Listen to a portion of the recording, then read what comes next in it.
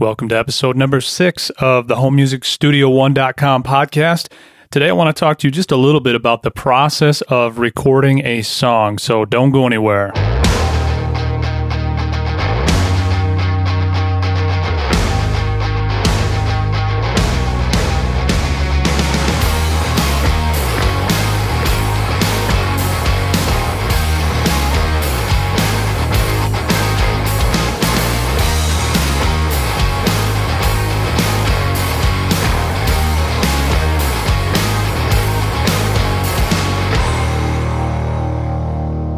Hey guys, Dave Maxey here. Welcome back to the show. Thanks again for joining me. Been having a good time. Hope that you are, and hope everything has been going good as far as your week.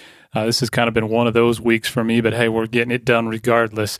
In just a minute, I want to talk to you about some of the things that I do in the process of recording a song. And, we'll get there. I want to mention just one quick thing before I do. I have moved my gear. Had a couple conversations with some people this week, and just kind of looking at some of the pictures that I put online, and just asking me what my setup is. And I've shared with you before that I'm actually in a rental home, and that's still true. We had some issues with the basement area where my gear originally was, and so now I am back upstairs once again, and I'm in a different location, in a different space, and this is literally day one, and so I've got to do some things to just kind of tune up and treat this room a little bit. However, the room I'm sharing with my daughter, my youngest, and so she's just a little over 6 months old, and so I've got a crib in here, which is great for sound baffling and sound dampening and dithering on the noise and the bounce, right? But I'm sharing a space, and so I just want to mention one quick thing that you may find helpful, because the original creation of Home Music Studio One is literally, the mindset is this, guys. Prior to my home recording stuff, I had access to a major Pro Tools rig with Allen and Heath live mixing console, and very large room, nice, great space to set up with everything. Single track, multi-tracked with right into Pro Tools, and just a great deal. Very, very expensive, lots of thousands of dollars into gear. Well, that's not the equipment and the gear that I have personally. That's just stuff I've been able to work on throughout the years. And so here I am in my own home recording setup, trying to just find ways to do more with less. Rather than trying to, break the bank and buy more gear, how do I use the things that I have in order to do more with that? And one of those things is the space. And I'm in a room that's probably about 12 foot by 10 foot, and it's got an 8-foot ceiling in it. The whole thing is drywall, and there are 2 windows in here. And one of the first problems I realized right off the bat is the rear window. It's actually toward the back of our house here that we rent, and it's facing the road. And so threw the headphones on and hopped onto my mixer just to hear exactly what was going on.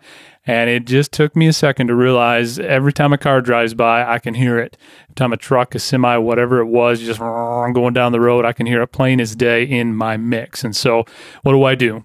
Something that, I'm in a rental, so I can't just knock out a window, and I had to get a little creative. So here's what I did, and maybe you're in a similar situation, and this might help you a little bit. That's why I wanted to share it with you today.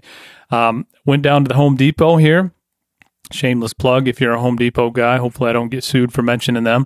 But anyway, went down, grabbed some insulation. It was on sale, R30, and no batting as far as the paper side of the insulation, just batting on both sides. I think that's the official name of it. And so no paper on the insulation. And so took that, and then I took a piece of fabric and just used some of my wife's extra fabric with some small finish nails. Took those finish nails and I laid that fabric over the face of the window and just tacked it right around the trim area, something that could easily, it's got white trim, so I could fill in those finish nail holes and then paint over it if I needed to when we move out at some point. Got the fabric inside the window, covering all of the glass and all of the entire part of the window. And then I cut 2 pieces of the R30 and laid them vertically into the window. And then once I laid them in the window, I tacked a few, just going crossways, 2 more finish nails in the top and the bottom, and then also sideways, and just took some string and ran that string up down the window, two strips, one on either side of that one on either side of the insulation, and then going horizontal as well. So basically I just made a cross hatch pattern with some string to hold that insulation in there. And then I took one more piece of fabric and covered the whole back of that insulation as well and tacked that back in place. And then the curtains were able to just kind of close over top of that so it doesn't look like, crap, okay? But what I found, it made a huge difference of just absorbing the sound coming from the back end of my house. And so maybe that's helpful to you, is just kind of had to get a little bit creative. I know I did a post a little while back about the Auralex ruminator kits, and those are awesome, very affordable. But in my situation, I had to do something quick, and it was something that just a little studio foam was not going to take care of. Had to get a lot more absorption on there, but I could not build a soundproof wall. And so it just proved to be something that worked out very well for me. So maybe it's an idea in your situation that can help when we move out. Again, I don't own the house. We're renting.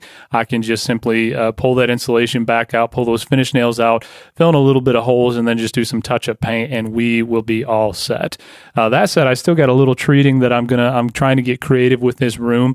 I do have a couple blankets pinned up right now just to help dither and dampen the sound just a little bit to kind of break the bounce up, because it is drywall.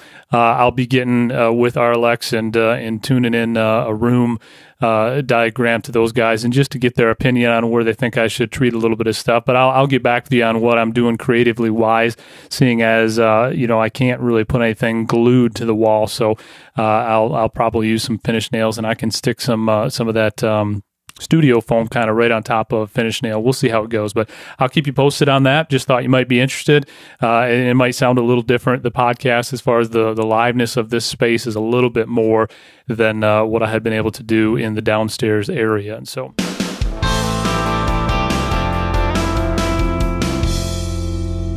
with that, let's get into a little bit of what I want to share with you guys today. I want to talk about the process that I use of recording a song, and I'm just going to give you a few things that I do. Some of this is a little bit of what I do in order, and then some of this is just some tips that are going to help you, just some things to think about as you're putting together a song and you're recording predominantly your tracks in the way of music. I know some of you guys do voiceovers and those kinds of things. Some of this applies to that, but in general, this is more about how I would record a song. I'm just getting ready to cut kind of the next track that I'm working on personally for a new song that I'm working on, and I'll be keeping you updated on the process of that. And I thought, hey, maybe just how kind of a general overview would be helpful to you guys. And so, thanks, by the way, for all the great feedback. I've been really getting a lot of good information. I want to encourage you to continue to just give me your thoughts. That really does help me. I know I say this every podcast, but I really mean it. The more I hear from you guys, the more I can give you information that is helpful to you. And I don't really want to be answering questions that no one is asking, but you guys have been really good to give me that feedback, and so keep it up.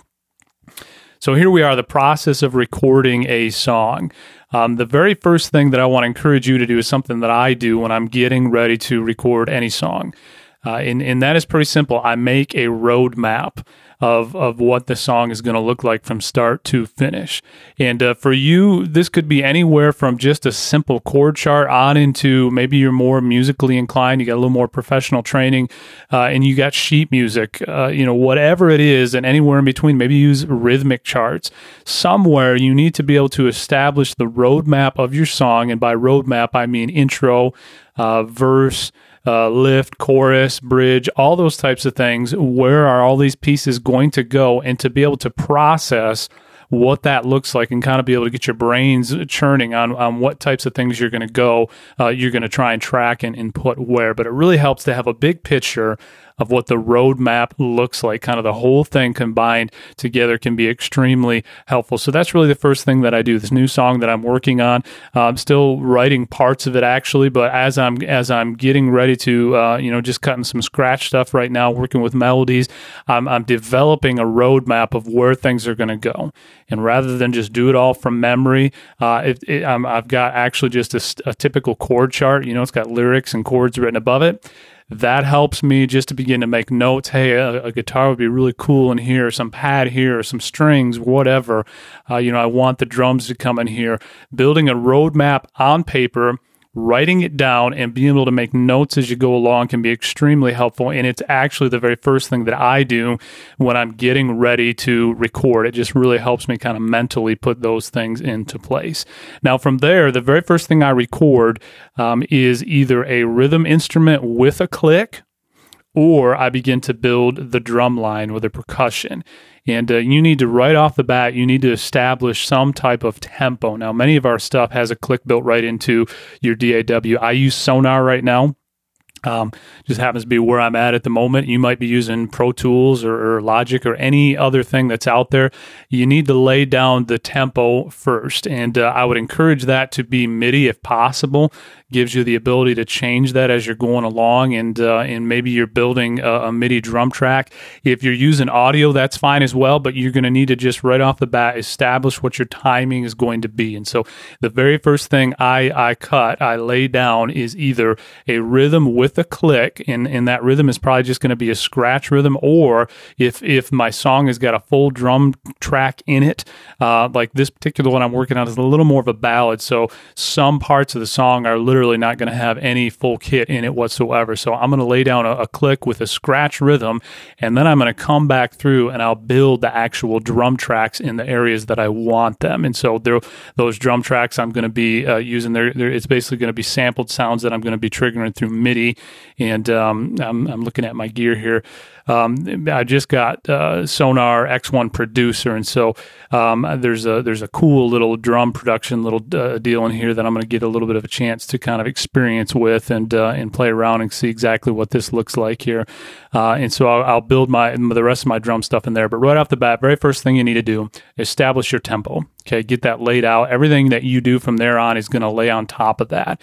And you really, even if you've got a ballad or you've got percussion and maybe it's not a full actual groove going down with the kit, make sure you have a click going on. Record everything to timing, okay?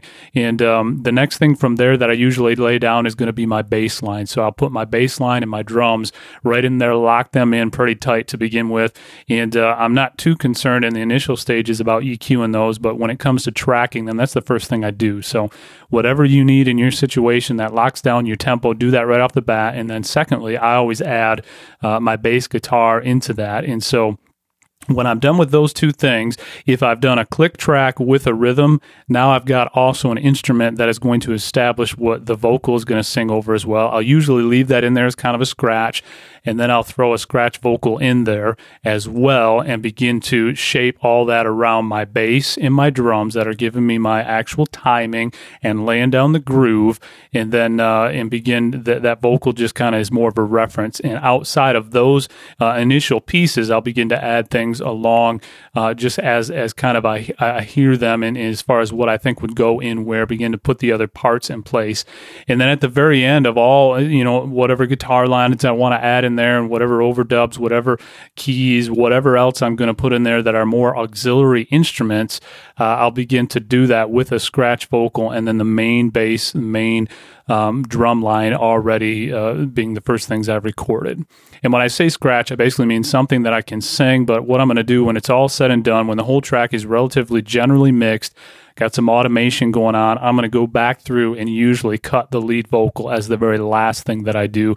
And that's just more of a personal taste for me being a musician. I get more inspiration from hearing the whole piece together. And so that's kind of a general overview of how I would do some things. Again, just a kind of a quick recap with that. Lay down whatever you need to establish your tempo first. Maybe it's a click track with some type of rhythm so you have a reference of where the song is at.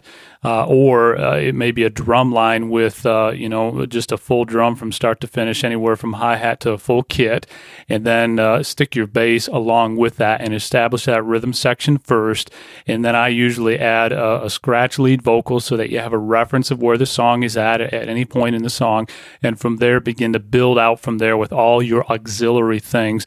That way you're building on top of your timing and you have a general flavor and feel of the dynamics.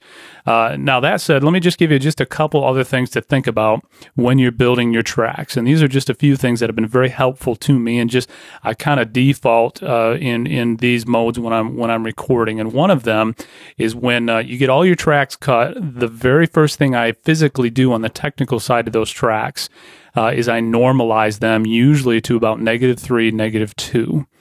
And most of the time, if I'm recording with compression, it's very, very light. Usually I don't record with compression at all, but sometimes every now and again, maybe to take 1 or 2 dB off just to kind of have a little control. But for the most part, those tracks are going in relatively dry, almost don't do anything whatsoever with EQ, other than maybe a little cut on the 80 or even 100, but most of the time it's 80, even sometimes a little lower than that, depending on whatever instrument I'm recording. Usually that has to do with vocals. If I'm laying down a vocal, may cut a little bit of that lows, but usually, again, not a whole lot. I do most of that in post.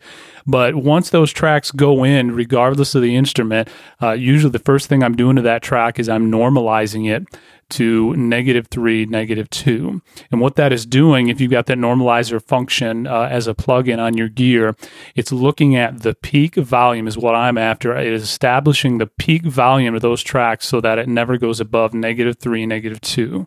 And the reason I do that is that gives me headroom to begin to EQ and to begin to add my plugins without usually getting clipping on that channel right from the bat. Because if you got a really hot, loud signal on your track and then you send that over to your auxiliary buses using effects or eventually getting over to the main bus, you start getting clipping really quick as you start adding those tracks. So usually I normalize them guys right to -3, and that's a big help. And then the second thing that I find myself doing before I really spend a whole lot of time mixing is what I call scrubbing the tracks. And what I end up doing is I go through each track, whether it's a vocal line, bass line, guitar, whatever it is, and I look for the unnecessary parts of those tracks. And if it's a vocal line where, say, there's an intro and there's several bars where the vocal doesn't need to be, I will literally just go in and chop that section out or highlight that section and drop the gain down absolutely to 0 so that I don't have any extra noise in my tracks that is necessary. And scrub the tracks is really what I call that. And so you got to be careful on things like drums. I'm really careful on bleed through. When you're recording a live kit or you're building something together, you kind of have to think about that as an entire instrument. And, so I don't necessarily go through and scrub every little, hi-hat out or every little kick, everything in between. Some isolation is good by using gating on your tracks as far as drums, but be careful when you're scrubbing them out. Don't take everything out. Usually I leave them roughly how they are, but I look at kind of the whole of the song. Does the drum kit just maybe keep hat on a timing, or maybe is the kit completely gone in a verse? If so, then I maybe would take that section out so there's no extra hiss or no extra noise there that doesn't need to be there. But scrub your tracks. Pay attention to what you've got where, especially with auxiliary things. If you've got a keyboard line that just comes in one spot, take out the rest of the track that there's literally no audio. Rather than just have some dead sound in there, take out the things that are unnecessary, things that you do not need as you're building that along. And I just find that it helps things to be a little bit cleaner in the end. From there, guys, there's really a lot more that I do. Obviously, in 20 minutes, I'm not going to tell you, be able to include the whole process. But I just thought those are a couple things I wanted to highlight for you in the process of recording a song and kind of putting those things together. And we're going to be dealing with a little more of this. As I said, working on a brand new tune that I'm still kind of in the process of writing. And so I'm going to be tracking that here pretty quick and building that kind of with my new setup. This will be kind of the first time with Sonar and definitely in this room that I'll be able to use kind of all this gear together. So I'm going to kind of keep some of that posted with you guys along the way and give you some pointers of how I'm doing this and let you maybe hear pieces of that as well. And that said, hey, hopefully this has been helpful to you. Before I let you go, I want to mention just a couple things that are coming up really quick. I mentioned in some of the last episodes that I've got some training things that are on the horizon. I'm just a few weeks away from being able to to unveil some of that, the beginning portions of that, and be looking for some very specific products on training in the area of dynamic compression. I've get a lot of questions about compression. And so I've put together a video curriculum, video training. It's going to be about 5-6 videos. I'm almost toward the tail end of this. I think we'll land about 6 videos. Going to be talking about lots of different things in relation to dynamic compression. What does everything do? The difference between a live compressor as far as a rackable unit or an outboard unit compared to a plug-in. What types of things should we use compression on? How do we use compression? Side chaining, multi-band compression, using multi-band compression as a de-esser. There's going to be a lot of things that I've covered in this video series, and so I want to just keep that kind of out there to the forefront because I'll be releasing that pretty soon. And so if that's something that interests you, it'll probably be good for you if you want to hop on the mailing list, and you'll be first to get the information when I release that out. And also, I'll end with this: if this has been helpful to you, period, I want to encourage you. Why not get on the mailing newsletter list? It's a completely free thing that I do on email, and it's just something that I do to send out kind of very specific information to those of you that are following me on the podcast and on the blog. And all you got to do is just head on over to homemusicstudio1.com/newsletter, and on the right hand side there, you'll see the sign up form there. Just throw in your primary email address, and just in exchange for getting on the free weekly newsletter that I put out, I've got a small, very helpful ebook that answers a lot of the questions about how a compressor works, and in general using or understanding compression in the home music studio. And so that's a free ebook that I'd love to get into your hands. That's just my thank you for signing up for the newsletter. And then from there, every week I send out information that just keeps you updated on what's going on and lots of new tidbits. And definitely as I begin to unroll the training products, you'll be the first to find out about that. So with that, hey, once again, love to hear from you. If you got any feedback or comments, hop on to iTunes, and I would love to get a few positive ratings going. And, some of you have said, man, I really love the podcast, Dave. Well, hey, you can really help me out by just giving me a rating in iTunes, and that lets other people know that, hey, you might want to check this out as well. And thank all of you for the feedback. Hopefully this has been helpful to you. Give me more questions. I'd love to answer more of your questions in future podcasts and blog entries. And so thanks again for joining me. This is Dave Maxey with Home Music Studio One podcast.